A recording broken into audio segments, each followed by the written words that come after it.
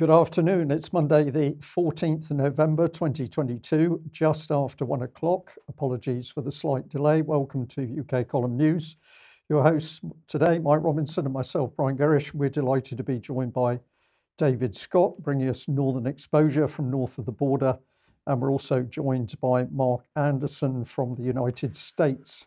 We'll get kicked off straight away with migration and immigration. And well, as we know, lots of people coming to the UK at the moment. But don't worry, because the government has it all in hand. Numbers of officers in northern France are going to increase by 40% in the coming months as a result of UK funding, which is going to step up action, they say, to reduce illegal small boat crossings following the new UK-France agreement signed today. So here's Suella Braverman over in France today signing the new agreement. Are you impressed? No, I'm not impressed because, of course, this whole problem is totally out of control, and these I don't think are sufficient steps to deal with it. No, indeed. So she's over there meeting her French counterpart. This new agreement, they say, lays the foundations for deeper UK-French cooperation to tackle illegal migration and sparks the next step for close operational partnership between the two countries. Prevented over 30,000 crossings this year. So there you go. Can't be bad. Here's what she has to say before she went. We must do everything we can to stop people making these dangerous journeys and crack down on the criminal gangs. This is a global challenge requiring global solutions, and it's in the interest of both the UK and French governments to work together to solve this complex problem. There are no quick fixes, but this new arrangement will mean we can significantly increase the number of French gendarmes patrolling the beaches in northern France and ensure UK and French officers are working hand in hand, to stop the people smugglers. Now, if we go back a couple of years, this is what the British government was saying. This is Nicola Murray, who was a member of the UK delegation to the OSCE in 2020. The UK government has made tackling modern slavery a priority and is committed to eradication of all forms of modern slavery, forced labour and human trafficking by 2030. And a lot of what's coming out of the media at the moment is making the point that people are being taken over in these boats. It's costing them a lot of money. Most of them don't have that money, so they're finding themselves in financial hock to these people smugglers, and therefore ending up in some form of forced labour once they get here. So I just wanted to very briefly focus on how much money the government is spending on this issue. Well, here's the 2021 UK annual report on modern slavery. And they talk about total direct government spend on modern slavery. Well, actually, they don't. They don't talk about it. In fact, if you want to know how much money they're spending, you need to go back a couple of years to the 2018 UK annual report on modern slavery, when they were making the point that in 2017, 2018, £39 million was spent on dealing with this problem. And in 2018, 2019, £61 million. But we don't know exactly how much has been spent since then. But just to put this in perspective, let's remind ourselves of the size of this industry. £130 billion a year. Every year, human traffickers making that amount of profit from the trade. 21 million victims worldwide, and 54% ending up in sexual exploitation, 38% forced labour, 8% other. Now, the other aspect of this is that, of course, lots of Albanians coming into the country at the moment. And well, the Telegraph had this a couple of days ago. Modern Slavery Act set for reform to tackle migrant crisis. It is understood, they said, that ministers are looking to amend the Modern Slavery Act to prevent Albanians using it to evade deportation. Some 12,000 Albanians have crossed the channel in small boats this year, more than a quarter of the total 40,000. So the government claiming that people are coming here and then using an allegation of modern slavery as an excuse to justify being able to stay. David, this whole issue of migration and modern slavery and so-called modern slavery and so on is all mixed up together, and it's very hard to get a clear picture of exactly what's happening to people once they come here. I know you're going to be talking about hotels in a second, but the point is that many people that do come here are ending up being exploited. And as we've mentioned many, many times in this program, including those that are underage, just disappearing from the system. So this is part and parcel of what's going on. Yes, the complexity of what's going on is not really being addressed. The left will shut down any meaningful debate about the problem by playing the compassion card. These people are fleeing conflict and they're running for their lives, and we have a duty and obligation to look after them. But of course, that's not the majority. But those people are mixed in as well. You've got economic migration. You've got countries being taken apart. We're going to talk about Syria shortly, and people displaced because of that.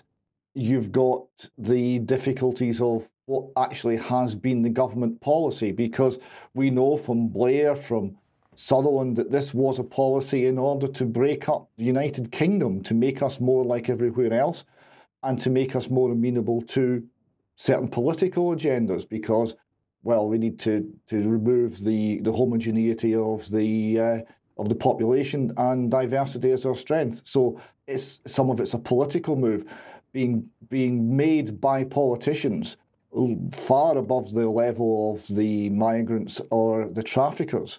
Then you've got the huge criminal aspect to this, and the degree of personal suffering that's involved in modern slavery, and particularly the sex trade, is beyond belief. If you speak to any of the people who are affected by it, I mean, the stories are just the cruelty, the callousness, the barbarism, the treating of people like meat that goes on is beyond words. So you have all of these problems mixed up together, and then a very simplistic Yaboo politics approach to trying to deal with it, or allegedly trying to deal with it, because no one's really doing any dealing at the moment. It's a very strange situation. Yeah, and David, very briefly, just when you've got billions of pounds being made in profit, but you're only spending a few millions of pounds in dealing with it, well, that sounds like the cost of doing business. Yeah. Well, I mean, it's like drug trafficking. This has always been. It's like drug trafficking. It's like prohibition. You've got to buy off the authorities. That's just a cost of trade. Yes. Yeah. Yeah. Okay. So let's talk about the hotels then. Yeah. So this first slide here. This is the Radisson Blu. This is the Station Hotel in Perth, a very large hotel, and as you'll see from the sign, it is now closed to the public. If you want to stay there, tough. You can't. And we've also got the Queen's Hotel just across the way. The Queen's Hotel's smaller, but again, one of Perth's not a large town, large city, but this is one of its major hotels, now also closed to the public. These two hotels probably represent about half the bedroom spaces in the town of Perth, and they're all closed. And they're closed because they're full of asylum seekers, refugees, etc. So I was speaking to these two gentlemen who were enjoying a ciggy outside the Station Hotel. They were from Syria, from Homs and Aleppo, and one of them had quite good English. And his reason to be there was escaping the war. There didn't seem to be any particular persecution, at least none he was describing, but he wanted away from the war. He didn't want to be involved in the war, so he was seeking a home elsewhere. And finally, these two hotels, just to show you how close they are, they're both in this one shot. This is the view from Perth railway station. So you've got two very large hotels. The Station Hotel's huge, now being wholly devoted to looking after. It's all men. At least the last time they were in Perth, it was all men. I think it is again. It's all young men in that sort of degree of concentration. The chances of having social problems are very high from that. There was none last time, as I understand it, but it's always a risk. And you can see the degree of concentration. And this is in Perth, a long, long way from the Channel. So this is government policy that's decided to place these people here in order to distribute them throughout the country, so that the sheer scale of the problem is not visible in places like Kent. Yeah, very interesting, David. And for people who didn't quite pick up on it, you made reference to the quote by Peter Sutherland, who is now dead, but while he was alive, he said that we needed to break down the homogeneity of the nation state in order to enable mass migration, in order to get the globalist UN policies in place. So people really need to research this to understand why we're seeing the mass migration. But of course, there's nothing better for mass migration than a war. So let's move over to Ukraine. And of course, over the last few days, we've had the Russian Defense Ministry, we've got this picture here, deciding what's to be done on the battlefield. And of course, we've had the recent announcement of the withdrawal from Kherson. But the BBC has, of course, loved all of this. So this was a more recent one. Ukraine war, Kiev claims major gains as Russia exit Kherson. And David, you've got a map here, which of course is showing us how the battlefield has changed in the time that the war's been going on. And it does indicate some large areas where the Russians have pulled out, aside from the Kherson area. Yes, just to give a sort of scale for what's been happening. This obviously from a site that's it's pro-Ukrainian in its stance, so talking about liberated ground. But however you view politically what's happening, you've got here a couple of maps that indicate where the Russians reached as a kind of maximum extent, and this is April the 1st, 2022.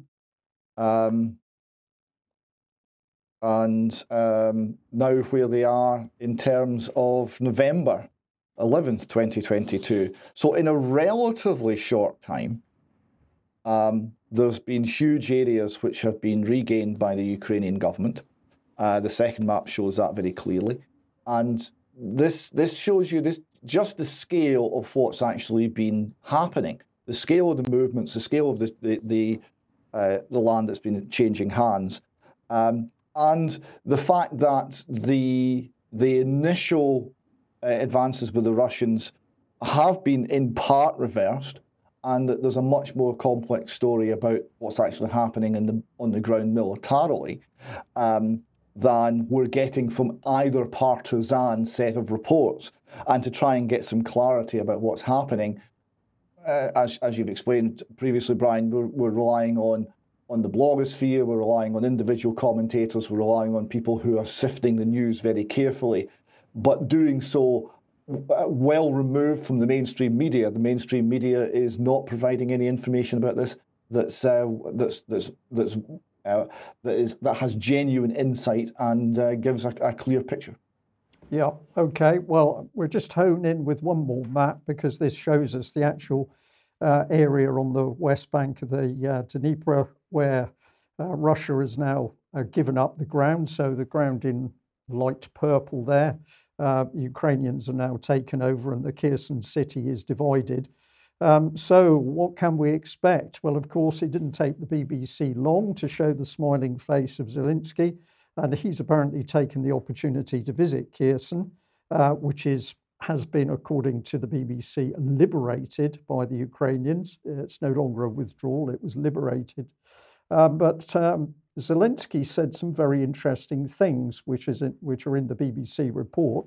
Very simple, very short.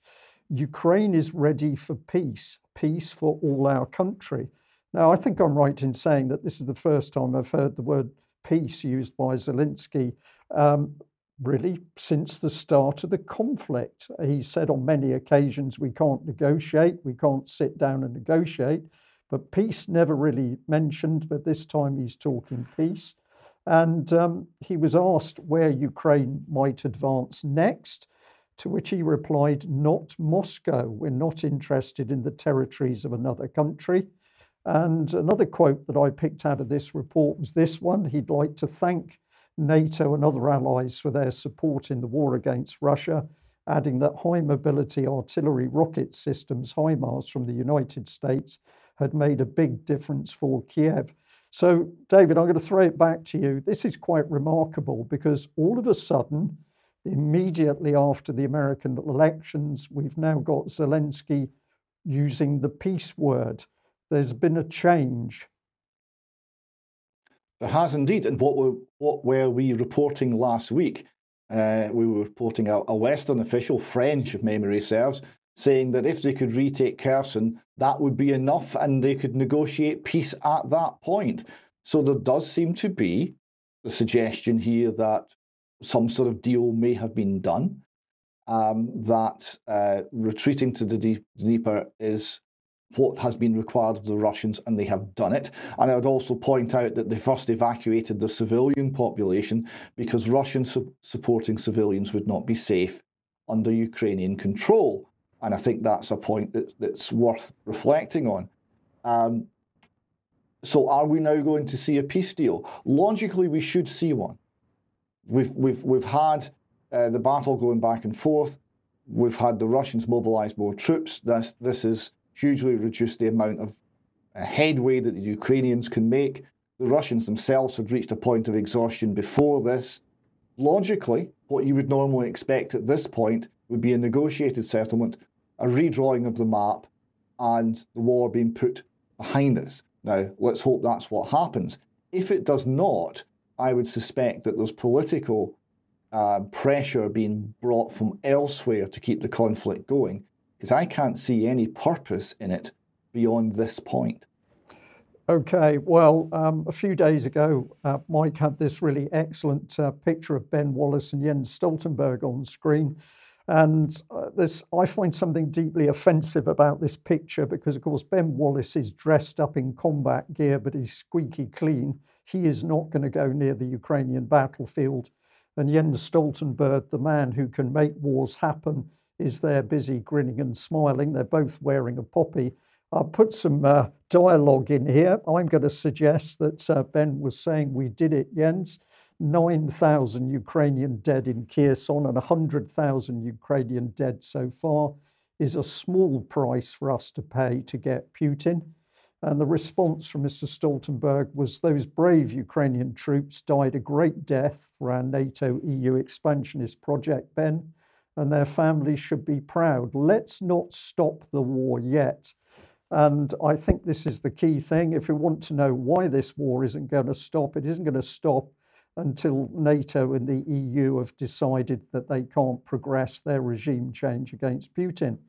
But this is the reality nobody wants to talk about. I could have chosen a number of clips, but this is Ukrainian graves in the Kharkov area. And of course, this is the BBC's big secret, because this remarkable war, according to the BBC, has been fought without any Ukrainian casualties. But meanwhile, UK is still training Ukrainian troops, and fascinating to see that we've got Canada and Lithuania also working in UK to train those troops. What's going to happen to those Ukrainian troops? They're going to die on the battlefield. So, David, I hope you're right that this is a sensible time to stop the war. The average human being would think so, but whether it's in the minds of British, American, and European politicians, who knows? But aside from the dead, the other thing that the BBC doesn't want to talk about is what the Russians have been up to in Mariupol. And just show you a little clip here of, this is incredible, really. It is massive reconstruction by the Russians to repair damage to the city during the fighting. So it's clear that the Russians are not planning to leave that city anytime soon. And of course, compare what's happening here to what Ukraine is suffering as a result of the ongoing war. So it will be very interesting to see how this one pans out. Well, if that's what the Russians are doing in Mariupol, what's going on in the rest of Ukraine? Well, let's put this on. This is the Odessa Journal. Ministry of Economy signed a memorandum with the world's largest investment company. We might call them an investment company, but this is what it says. Ministry of the Economy of Ukraine and BlackRock, the world's largest investment company, have signed a memorandum of understanding agreeing on a framework for consultative assistance in developing a special platform to attract private capital for the recovery and support of Ukraine's economy. In particular, the agreement signed on November 10th in Washington, D.C., provides that BlackRock's Financial Markets Advisory will consult the Ministry of Economy on creation of a roadmap for the implementation of an investment platform, which will primarily attract private capital. This includes the structure of the platform, its mandate, and governance. So while the Russians are actually there building in Mariupol, we're talking about bringing in massive hedge funds to bring in private capital to do what? Take control, take full control of the country, Mike, because this is what was done to Iraq. It's the It's destroy it, use the Western military to destroy the country, and then bring in the banking, the money, and these companies to rebuild. And what you achieve is complete and utter control of the target country. I beg your pardon. Yes, and so this follows on from Vladimir Zelensky and the chief executive of BlackRock, Larry Fink, having a discussion in September on how to drive investments into Ukraine. Yeah. Very briefly, David, do you think Ukraine's going to do well out of this type of deal? No, I think we've seen this actually in the history of Russia and Ukraine before, where you have a kind of a fire sale on assets. I'm not convinced that the local population are the ones who benefit. There will be money to be made, and certain people will get very, very rich. Whether it's going to be in the interests of the Ukrainians, I have my doubts. Indeed. Now let's bring this article from Wired on screen. Dark ships emerge from shadows of the Nord Stream mystery. The first gas leaks on the Nord Stream 2 pipeline in the Baltic Sea were detected in the early hours of September 26th, pouring up to 400,000 tons of methane into the atmosphere. Officials immediately suspected sabotage.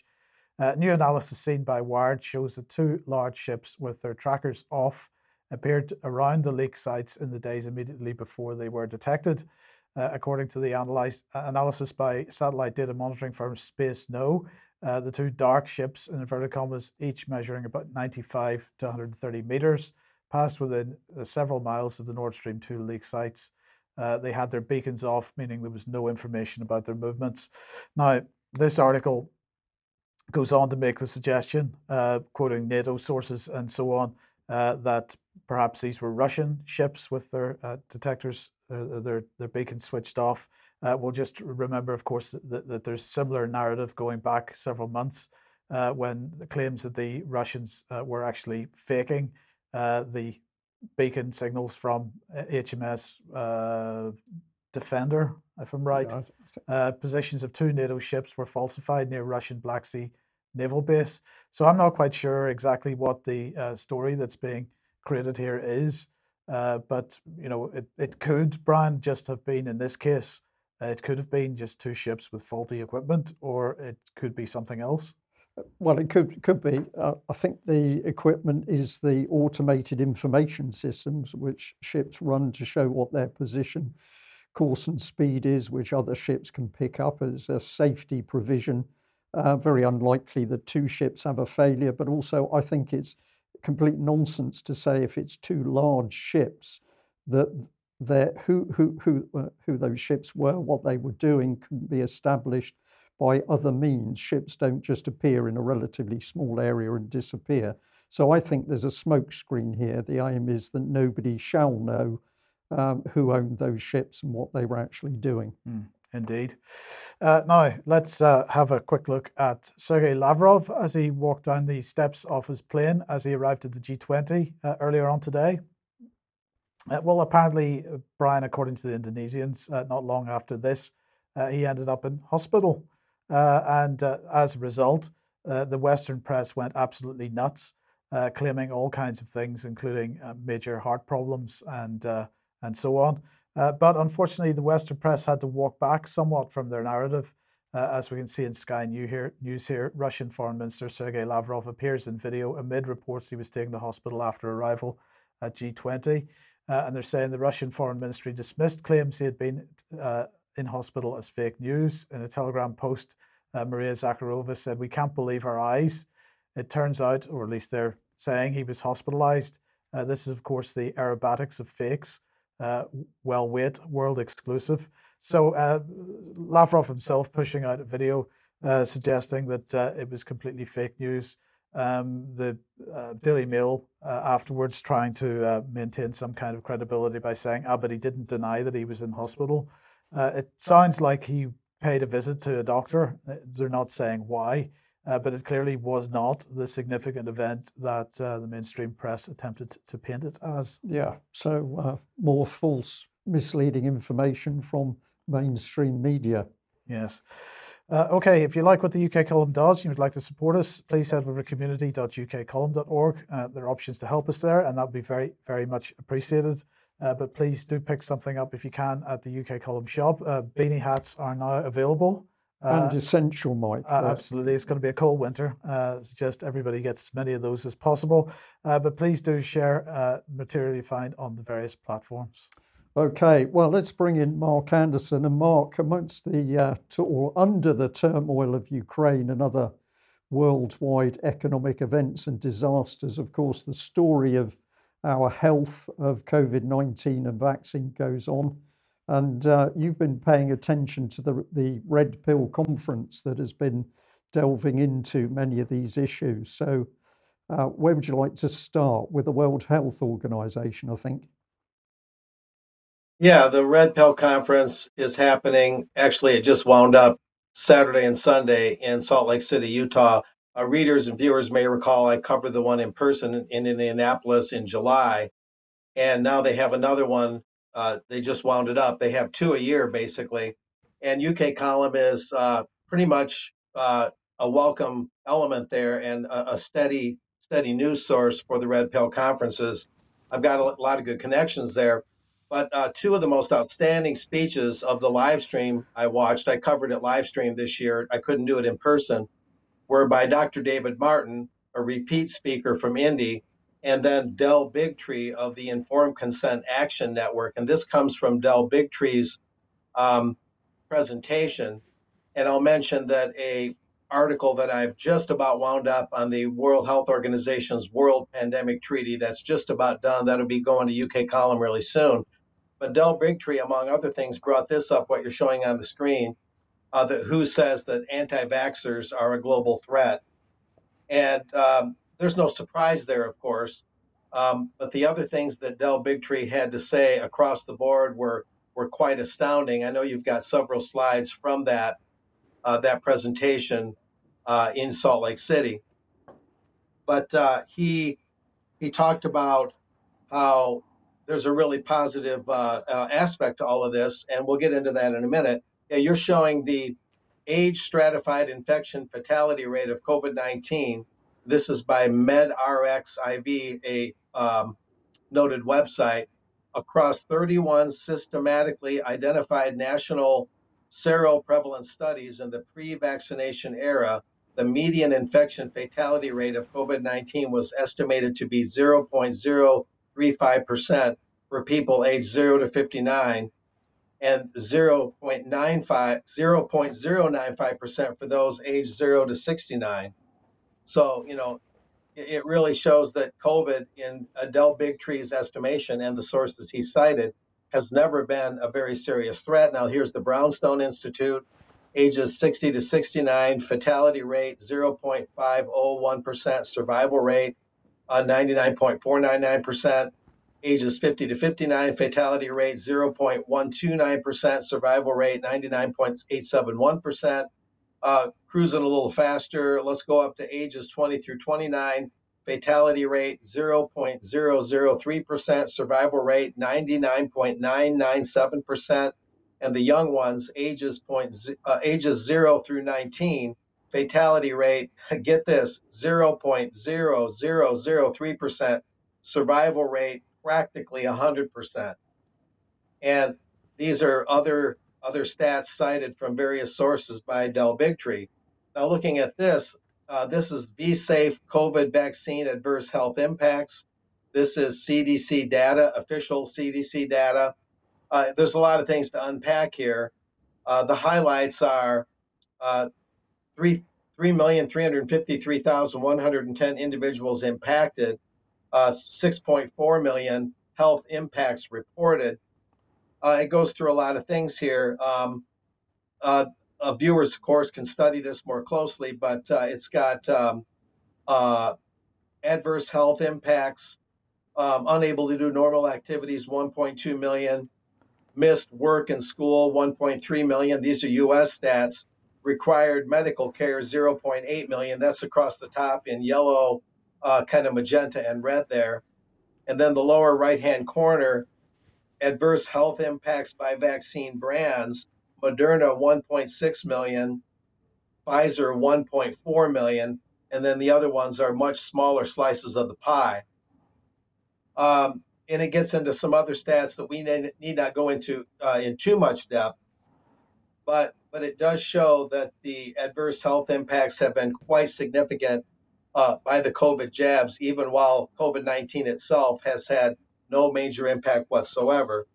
Now we're looking at something else quite disturbing here, whereas in 1986, there in the U.S. there were 11 vaccines such as polio, PCV, rotavirus, etc., for kids 2 months old, 4 months old, and so on. By 2017, Del Bigtree of the ICANN network noted for the Red Pill audience that there were now 54 vaccines, but he said that's actually more like 72 if you count the multifaceted vaccines that have more than one jab.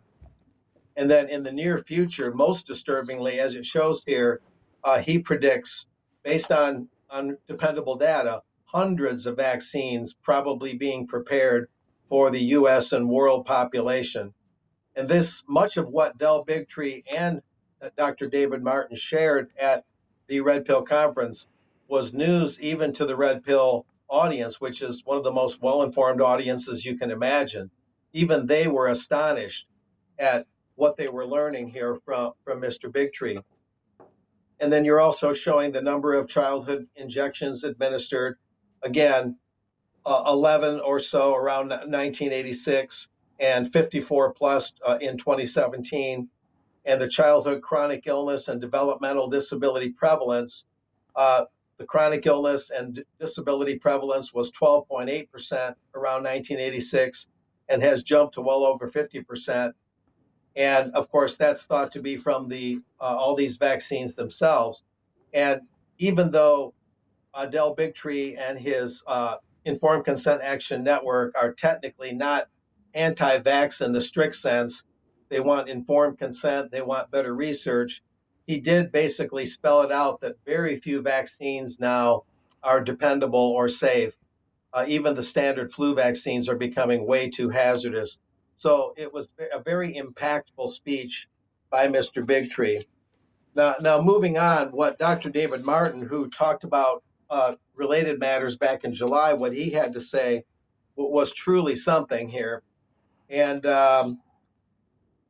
this is a chart. What you're looking at is a chart that was just down the street from the Salt Lake City Red Pill Conference, just down the street in the Zions Bank, the main head office. And this is a big chart, Dr. David Martin said, that's on the wall in that bank, probably in the main boardroom. And what this shows is a February 1913 chart by the JP Morgan interest that was laid out to effectively control the United States about 10 months before the Federal Reserve Act was passed. And what it shows is ag and metals there in the upper left corner, 2.39 billion, consumer, 0.4 billion, upper right corner, telephone, 0.9 billion, gas and electric, 0.96 billion, banks, 2.02 billion, rail, 10.994 billion. Rail was a big thing back then.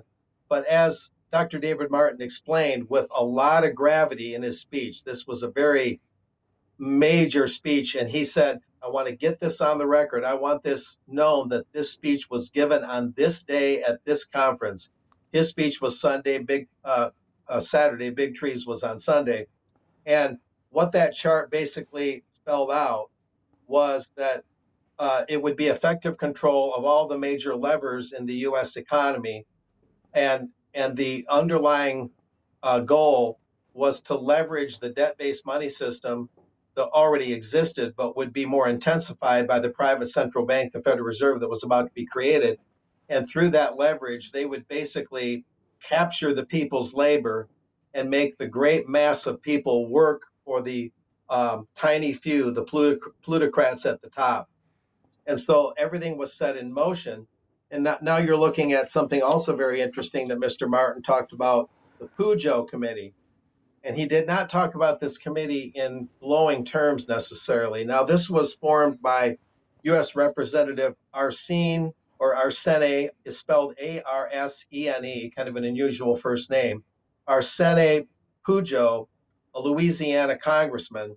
He was the first person elected to represent Louisiana's 7th district when that district was created.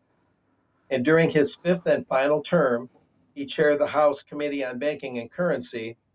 And it's very, very misleading, and it's typical of that day. His probe was credited with stopping the money trust. Get this, stopping that trust by creating the Federal Reserve System, by paving the way for it. And so what that did was actually play into the hands of that J.P. Morgan plan that's on that chart I showed that we showed a minute ago. And what the banksters and the robber barons were actually able to do in those days, guys, as you probably know, and I'm sure David's aware, is they had kind of a flanking technique. They would say, yes, there is a money trust. Oh, yes, it has many concentrations of wealth and power. Yes, this is a concern. And Jacob Schiff is among those that testified to the Pujo Committee in the days and months before the Federal Reserve was formed. And him and many others from Kuhn Loeb and Company and the National City Bank and many power centers of that day would say, oh, yes, we're going to work with you, Mr. Congressman. Let's stop the money trust. Let's do it by creating a central bank. And so either Mr. Pujo was a towering ignoramus or the fix was in. And in trying to fight the money trust, he actually gave the money trust the top prize, the thing that it salivated after the most, and that was the creation of the Fed. It's much like the deception when the income tax was created through the 16th Amendment. They said the 16th Amendment would soak the rich. Let's get those plutocrats. Let's get those robber barons. What it did was, of course, create a tax that would suppress the middle class, and then the robber barons put their money in the tax-exempt foundations that were created right around the same time. And therefore, they had their money hidden away. And so this is a tale of major deception, and it shows what led up to the Federal Reserve System. But I would encourage viewers to go to the Red Pill site for an inexpensive price, and it helps a very good conference. You can buy a 3-month subscription to the video footage of the entire conference in Salt Lake City.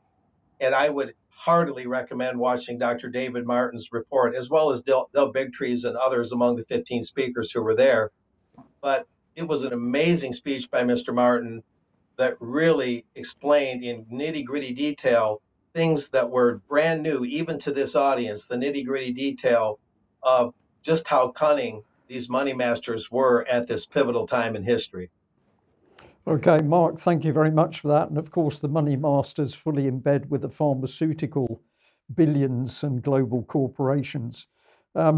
David, where does that take us to do with inquiries in relation to COVID? This takes us to the Scottish COVID inquiry. Now, this was founded in October 21, and it's not going well. But good news, Brian. A new judge has been appointed as chair. This is Lord Brailsford, and he is replacing Lady Poole, who had to leave for personal reasons.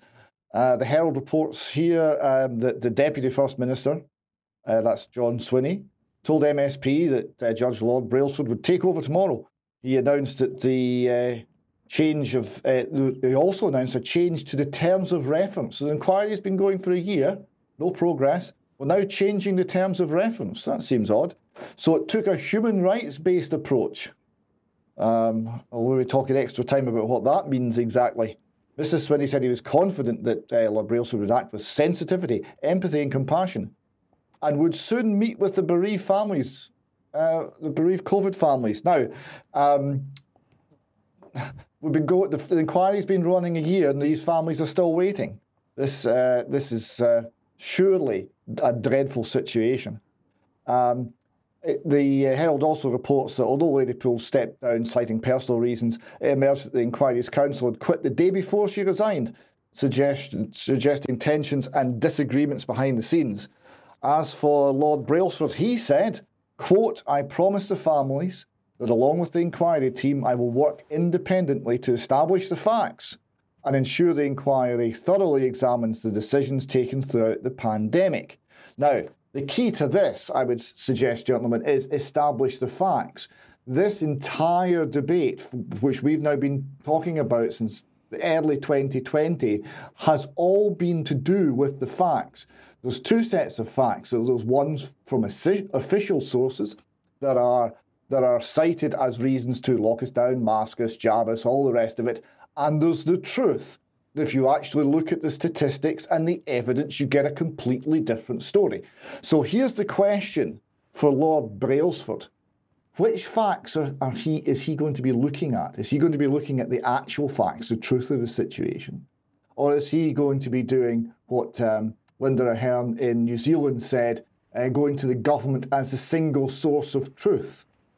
So it's going to be a big choice for this judge. How do you think he'll do? Well, David, I'm going to be very naughty and say if we can possibly just pop back to the previous picture. I think the judge's dress says it all, because presumably he's going to put two big sticking plasters over the problem. Or is that the double cross again, Brian? Or the double cross, yes. Double cross. Now, just before we leave this subject, we have an email address here. This is the Scottish Vaccine Injured Group. It's just been formed, and the email address is scottishvig@gmail.com. So if you're in Scotland and you've been injured by the vaccine, you might want to contact this group and join them. They have applied for core participant status for this inquiry. It remains to be seen whether they're accepted. Whether they're accepted or not will tell us a great deal about whether the inquiry can be trusted. Yeah. Okay, David, thank you for that. Well, I'm just going to jump back a little bit, because a couple of days ago I was having a look at COP27 and the BBC reporting. This was the particular headline that caught my attention. A striking image, I think. Ukraine is a reason to act fast on climate change, according to Rishi Sunak. So, yes, that war is damaging the world. He said here that climate and energy security go hand in hand. And of course, leaders from 120 countries were meeting at Sharm el-Sheikh, Egypt, to discuss the next steps in curbing climate change. So the BBC drawing people in pretty quickly. And I just picked out some of the comments. So Sunak went on, said, to say that we can bequeath our children a greener planet and a more prosperous future. There really is room for hope. We're on a highway to climate hell with our foot on the accelerator. That was the UN General Secretary. His start warning was apparently echoed by US Vice President environmentalist Al Gore, who said nations must stop subsidizing the culture of death of fossil fuels. Macron urged leaders to deliver climate justice. Former UK Prime Minister Boris Johnson, who just happened to be in Egypt at the time, said countries should not go weak and wobbly on climate action. And the German Chancellor Olaf Scholz said switching to renewable energy was a security policy imperative, while Italy's new Prime Minister said a country remains strongly committed to its climate goals. So that was all pretty typical BBC reporting, but suddenly readers were faced with an image of this charming young lady. And what was the comment here? Well, it said that Zaya, if I've pronounced that correctly, Bastida, a 20-year-old activist from Mexico, is there at the COP meeting to tell decision makers that, quote, nature must be protected. She told BBC News she's pleased with progress so far, including getting the words loss and damage on the agenda. The terms refer to money as some form of compensation or reparations for the effects of climate change on developing countries that did little to cause the problem. David, I think you want to come in. Well, cash is king, Brian. Right, this is the golden rule. He who has the gold makes the rules. It's all about money and power and control. And again, just like COVID, the facts, the data have to be manipulated to give the answer that you want. None of this is based on anything like hard science. It's not based on the data. The data gives lie to the entire case. That's what we've got to concentrate on. That's what we've got to concentrate but the BBC would prefer you concentrated on the 20-year-old young lovely. So we've covered Miss Bastida. Let's bring in Michaela Loach, because this young lady, who's 24 years old from Scotland, said she's worried leaders are not fully committed to climate action that prioritises justice or human rights. Not all climate solutions are good for people. It's not just about cutting emissions. We must frame all our work about people and the worlds we're creating. So this young lady is about creating a new world. Well, who is she? Because the BBC doesn't tell us. Well, if we go to social media, our friend, we can see a nice picture of her. And she's a climate justice activist and a medic. But of course, she's no ordinary activist because she's also an author. It's not that radical, climate action to transform our world. And if we dig deeper into social media, we can find out even more about this young lady, because here she is boasting about our book.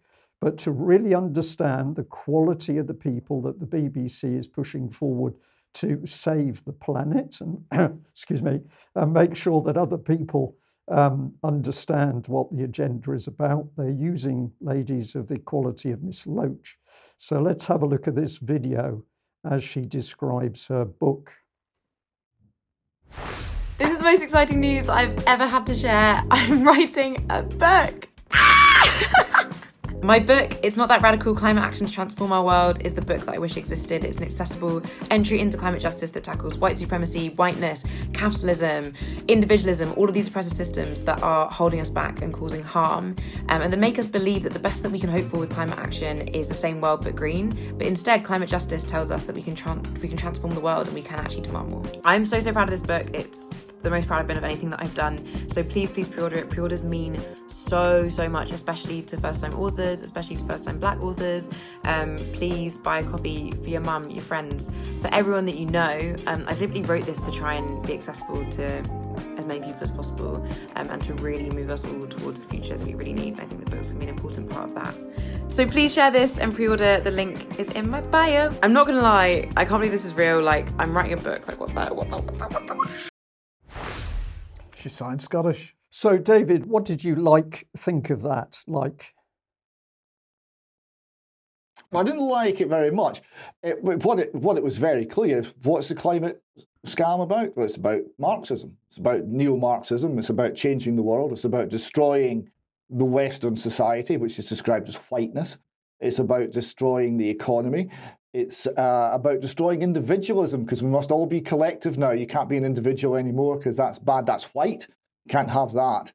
And once we've destroyed everything, the cultural Marxists tell us, we just keep destroying things, and eventually there'll be nothing left to destroy, and the wonderful utopia will emerge, because that is their Marxist religion version of the kingdom of God on earth.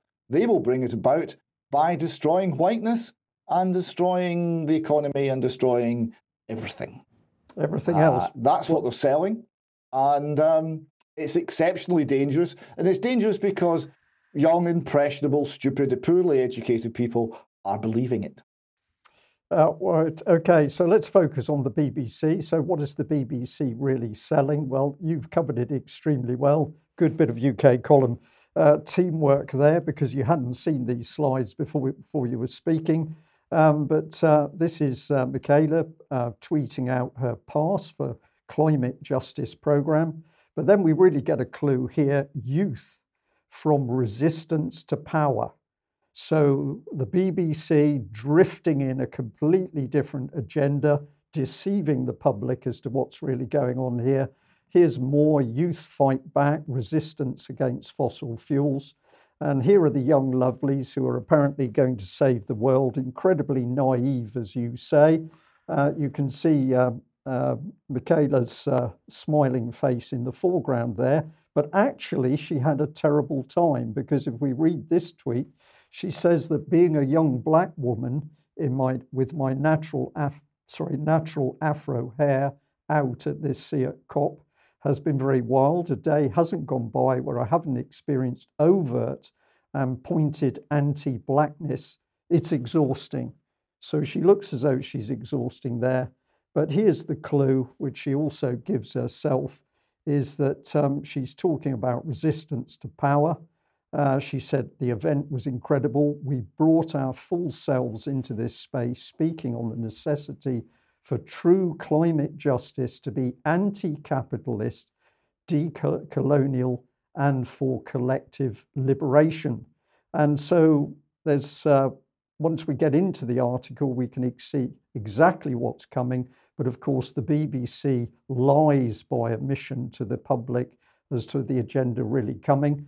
But somebody else is looking at what's really in the pipeline. Let's have a look at this Sky News clip from Australia. But the United Nations thinks that countries like Australia need to pay reparations to countries like China. Now, who, of course, is now starting to say this as well?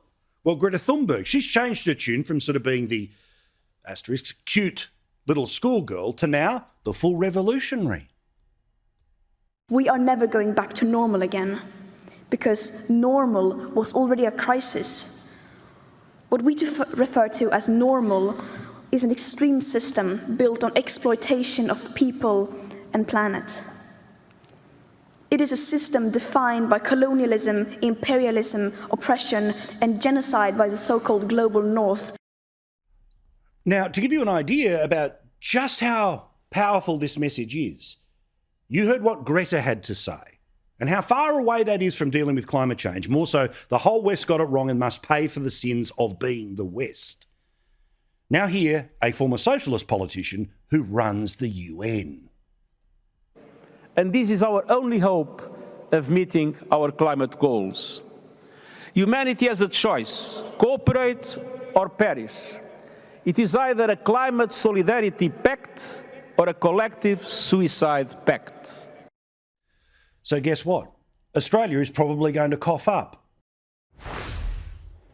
Well, no secret there. I don't think, Mike, as to what's coming. And you've described it as Marxism, David. I don't think it's far off. People in the UK need to understand what climate change agenda really means. And it's not looking very nice. But I'll just end this segment by saying that the lovely Michaela Loach was also tweeting out things to do with migration. And she put out or retweeted this tweet that asylum seekers released from Manston Migrant Centre in hotels are dealing with scabies-like symptoms. And apparently this is the most important thing in UK at the moment, dealing with migrant scabies. No mention of vaccine deaths and damage at all there, Mike. So a pretty interesting young lady, clearly working hand in glove with the BBC. Right, well, Rishi Sunak, of course, has headed over to the G20 now. He flew in this morning in his RAF-coloured Airbus. And, well, this is what he published just before he went in the Telegraph: 5 ways to prise open Vladimir's grip on the world economy, because he has a plan, David, for the global economy, and you're going to be extremely excited about it when I tell you all about it. So here's what he wrote in this article in the Telegraph. Leaders take responsibility, they show up.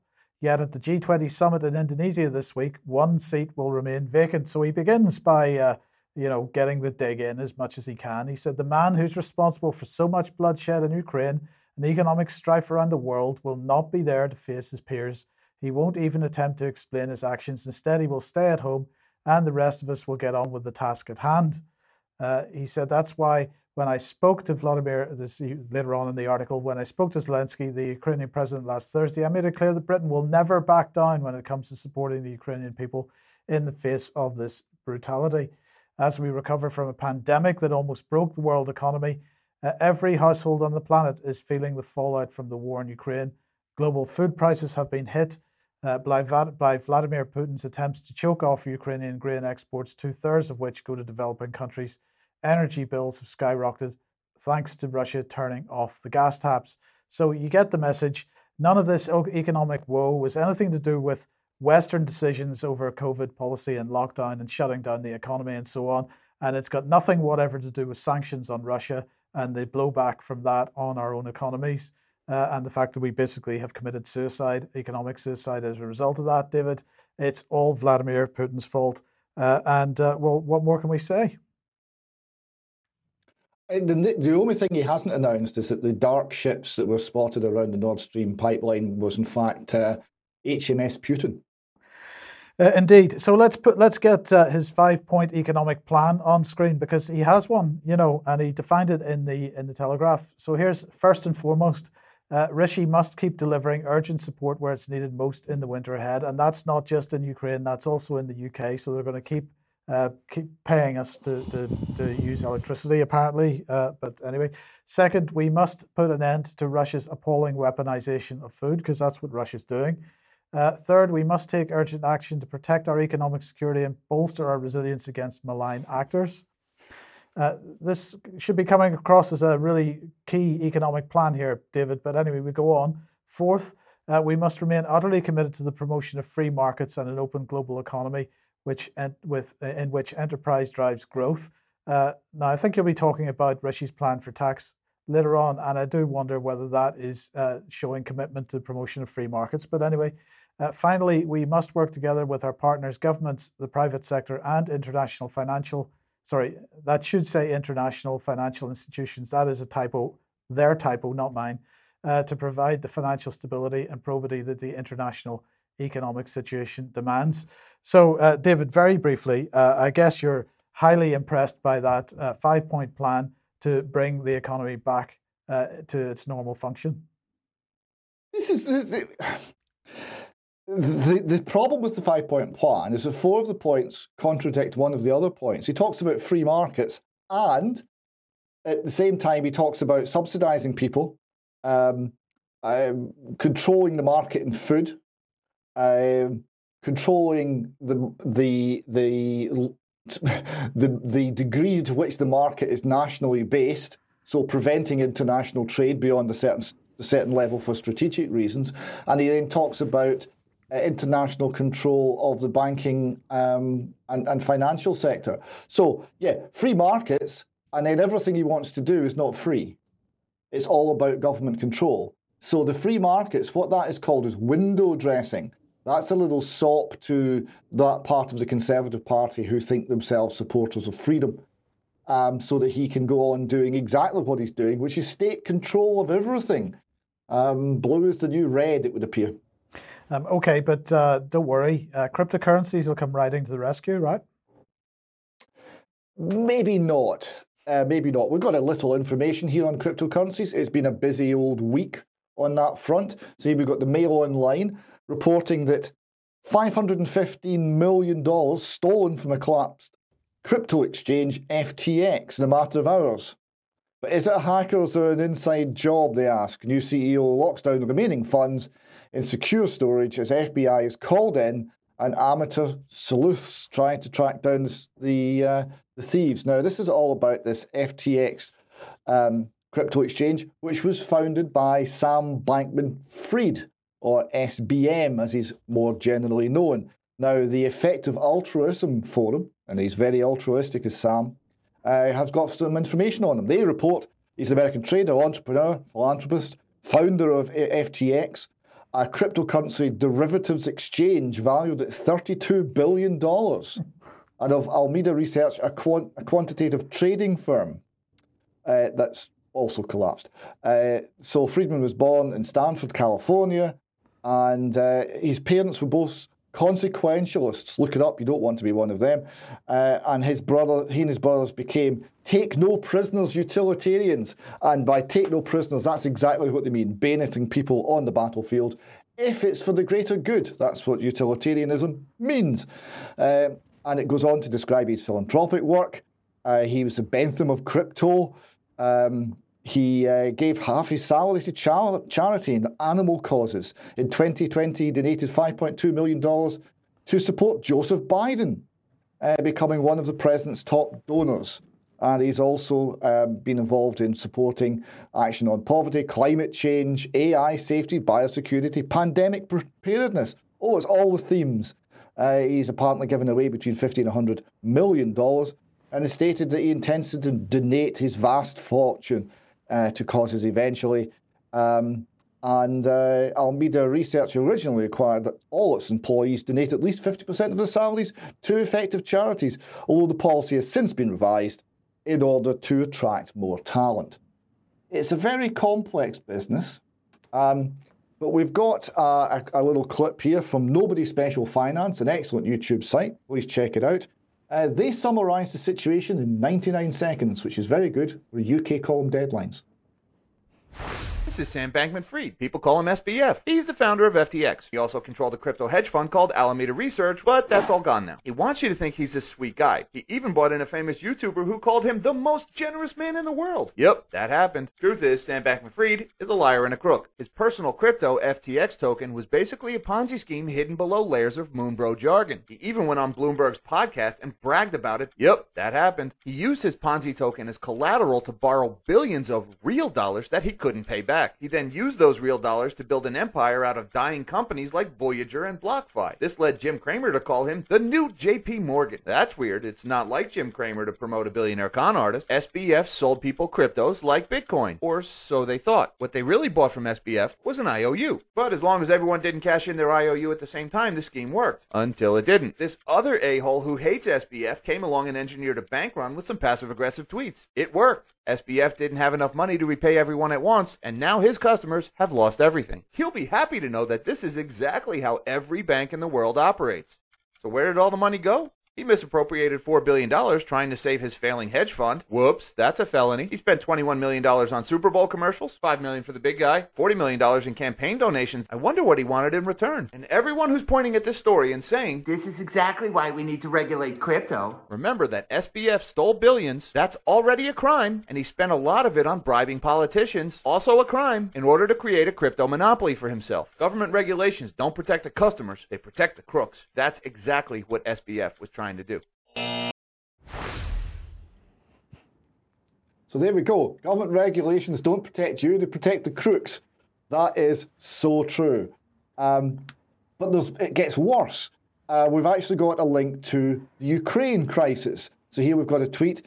FTX CEO Sam Bankman-Fried bankrolled the Democratic Party's midterms war chest to the sum of $40 million using funds from his now bankrupt crypto exchange. Meanwhile, blameless customers have lost billions in savings. This is a scandal that everyone should be talking about. So he's funding Biden's reasonably successful recent election campaign to a huge extent. And just before we get to the Ukraine connection here, huge organizations have lost vast amounts. It's a hedge fund. Galloy Capital says half of its capital is stuck in the FTX exchange. $100 million. Who does that? Who puts $100 million into this crypto stuff? Anyway, they did. They thought that was a really smart move. The Ukraine link here, Ukraine partners with FTX, reports Yahoo Finance, from March this year to launch a new crypto donation website. So Aid for Ukraine, donation website, and the background illustration here of weapons and body armor is the illustration that Yahoo Finance selected. Aid for Ukraine crypto donation website was run by FTX. So there was a huge tie-in with money going to the Ukraine and money going into FTX. And then that funded the Democratic Party, who was, of course, funding the Ukraine war. It all seems very circular. We'll just finish this section with a small summary from veteran investors Warren Buffett and Charlie Munger discussing exactly the value of cryptocurrency investments.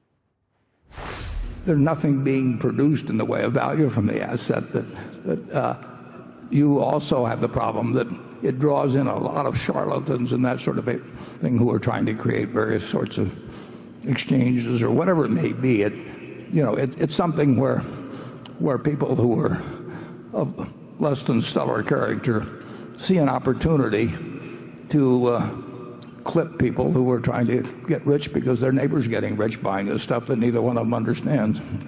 It will come to a bad ending. Charlie? Well, I like cryptocurrencies a lot less than you do. And so, to me, it's just dementia. And I think that people who are professional traders that go into trading cryptocurrencies, it's just disgusting. It's like somebody else is trading turds and you decide I can't be left out.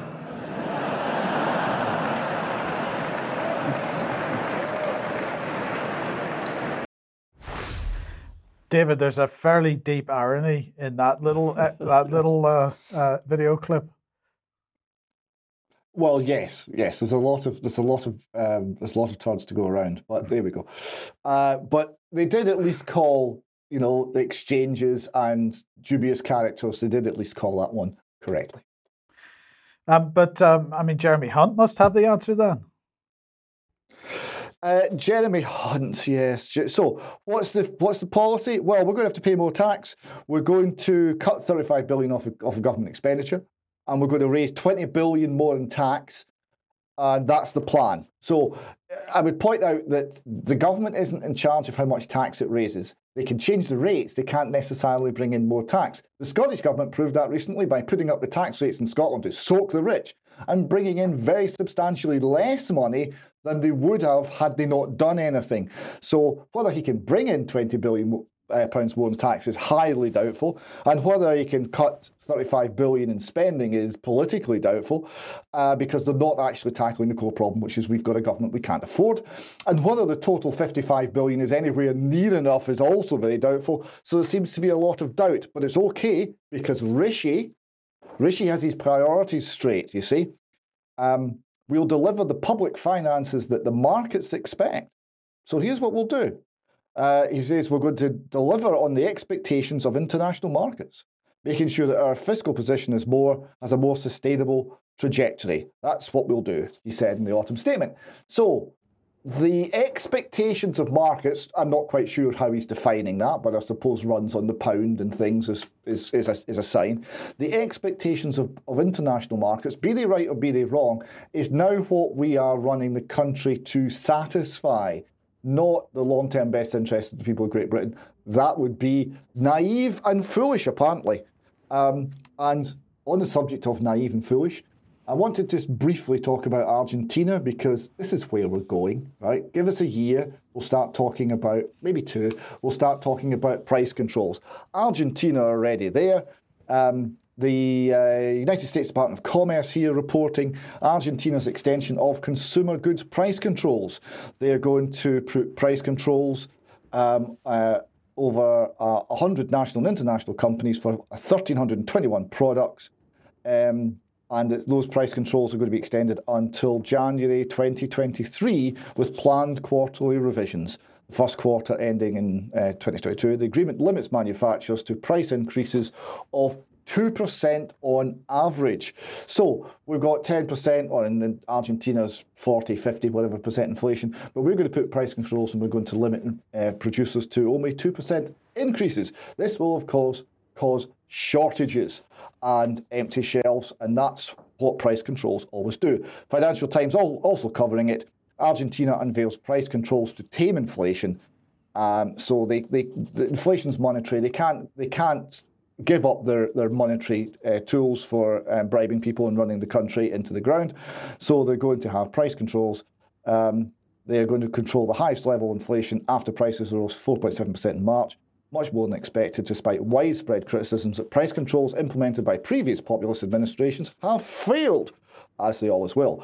The centre-right leader, so it doesn't actually matter left-right, it doesn't actually matter these days, is struggling to rebalance the economy after a currency crisis. Well, we've had that, so we're heading in this direction. That saw the peso lose half its value, fueling inflation, deepening the recession, and forcing Argentina to seek a $56 billion bailout from the IMF. Quote, these are measures that we have taken to provide relief. So this is the same thing that Rishi and Jeremy Hunt are talking about. We're going to act to provide relief this winter. It's just more severe in Argentina. It's the same idea. The government's going to provide relief. Said Mr. Macri as he talked to a low-income family in Buenos Aires. We are not using shortcuts or magical solutions, but in the short run it will be tough. They are using shortcuts and magical solutions because price controls never work. But anyway, that's the story. Officials said that price controls will apply to 60 essential products, including food, and last for 6 months. They differ from previous experiments as prices have been agreed with producers. Oh, well, that'll work then. So the Times carries on and says, critics worry that the measures could lead to shortages. No, they will lead to shortages. That one's already baked in. Along with price controls, government announced that it no longer planned to implement further increases in tariffs in public utilities, including gas, electricity and transport, which have been a major driver of inflation. Instead, the state will absorb the extra costs. With what? There is nothing to absorb it. The state doesn't have any money. It's only what it can steal from its people, and it can't steal enough. We have got governments we can't afford. Argentina, Britain, Ukraine, Russia, they're all governments we can't afford, and it's getting worse. Okay, thank you, David. Okay, let's very quickly just mention online safety bill because the I newspaper was claiming exclusive a couple of days ago. Online safety bill at risk of being ditched due to delays. Ministers warned. Government urged to push the bill through urgently. So internal advice from officials. So this, the I says they've seen internal documents within the Department for Digital, Culture, Media and Sport. Reveals that ministers have been warned they risk letting the bill fall entirely unless they bring it back to the Commons quickly.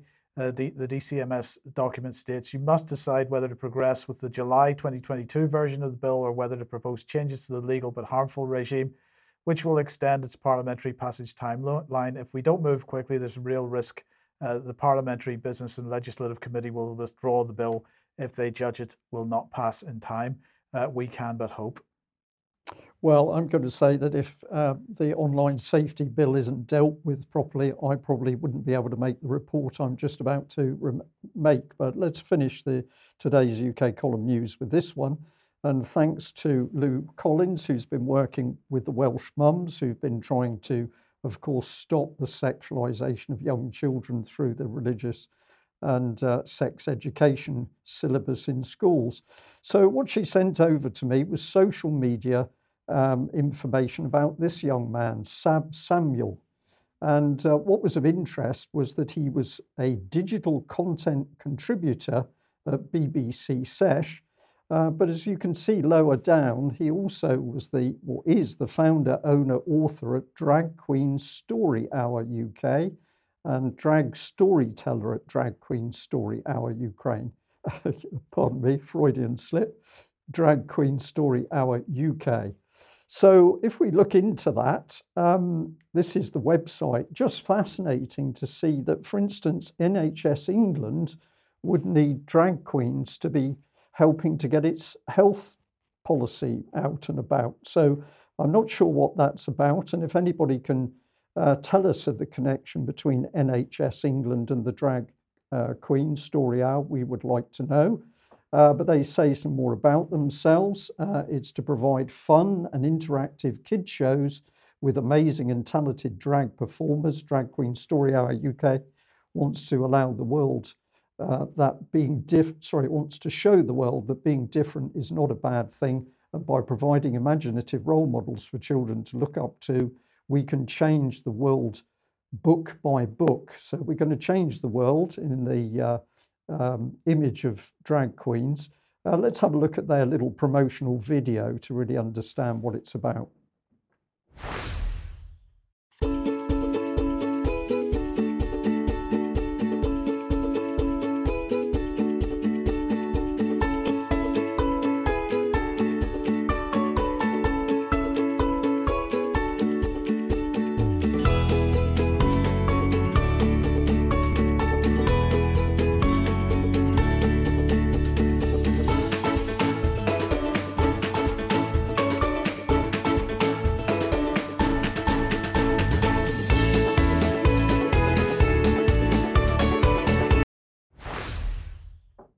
So there we are, interesting stuff. And if you didn't know what BBC Sesh is, I think you need to have a look at that. It's Get Involved with BBC Sesh.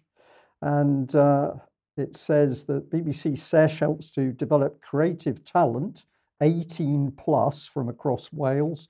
We're always on the lookout for new people to work with. If you're a filmmaker, a content creator, a comedian, or if there's a burning issue you think the world needs to hear about, please get in touch. So I'm going to suggest that BBC has got its in-house promotion for the drag queens operating amongst young children. Many parents would say that's not healthy. But thank you to the UK column viewer that sent me this link to a gentleman called Christopher Rufo, who's written a really good analytical piece called The Real Story Behind Drag Queen Story Hour. There's a lot of detail in this, but he just starts off by saying that families with children find themselves caught in the middle. And the line that's being given is kids are able to see people who defy rigid gender restrictions and imagine a world where everyone can be their authentic selves. But of course, many parents are critical but reluctant to say it publicly. He says, the author of the article says the concerns are justified, but to mount an effective opposition, one needs to first understand the sexual politics behind the glitter sequins and heels. This requires a working knowledge of an extensive history from the origin of the first queen of drag in the late 19th century to the development of academic queer theory, which provides the intellectual foundation for the modern drag for kids movement. And it goes on to talk about the movement being born in the sex dungeons of San Francisco and incubated in the academy. It's now being transmitted with official state support in a number of public libraries and schools across the United States. Well, of course, it's not just the United States, it's also in the UK and elsewhere, but really encourage people to read this analysis to understand the real dangers of what's actually being done here. So we had better finish there, a little bit late starting today's news. David, a very brief comment if you want to come in. I can see you frowning. Well, the comment there that you have to understand the background to the Drag Queen Story Hour is absolutely right. The critical theory, which is another form of cultural Marxism, the critical theory, the queer theory underpinnings of it is what it's about, and this is about destroying the family. It's about destroying the very basis of society in order to recreate it as the cultural Marxists would wish. It's not to do with being kind and understanding towards people who are different. That's simply the smokescreen under which it operates. You have to understand the real agenda. Once you understand the real agenda, you can call it out.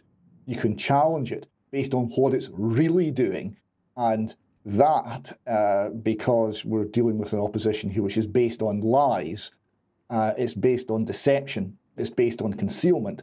That works, calling it out with the truth, calling it out with a proper understanding, and a good and detailed reading of their own literature, which explains in detail what they're trying to achieve, including such things as breaking down children and destroying the relationship with their own families by sexualizing them at a young age. Once you understand that that's the agenda, it can be fought. Okay, we'll end there. David, thank you very much. Mark, thank you very much. Thank you for joining us, and a big thank you to all our viewers and listeners. I would just add that if you're able to buy a friend or family member a UK Column subscription, that would be really excellent for us, and of course would help us not just keep going but to expand. We'll end there. Thank you for joining us, and we'll be back in a few minutes for some extra if we can. We've got a few technical problems today, but we'll see if we can sort them out, and otherwise 1 p.m. Wednesday. Yeah, stay posted. Thanks for joining us. Bye-bye.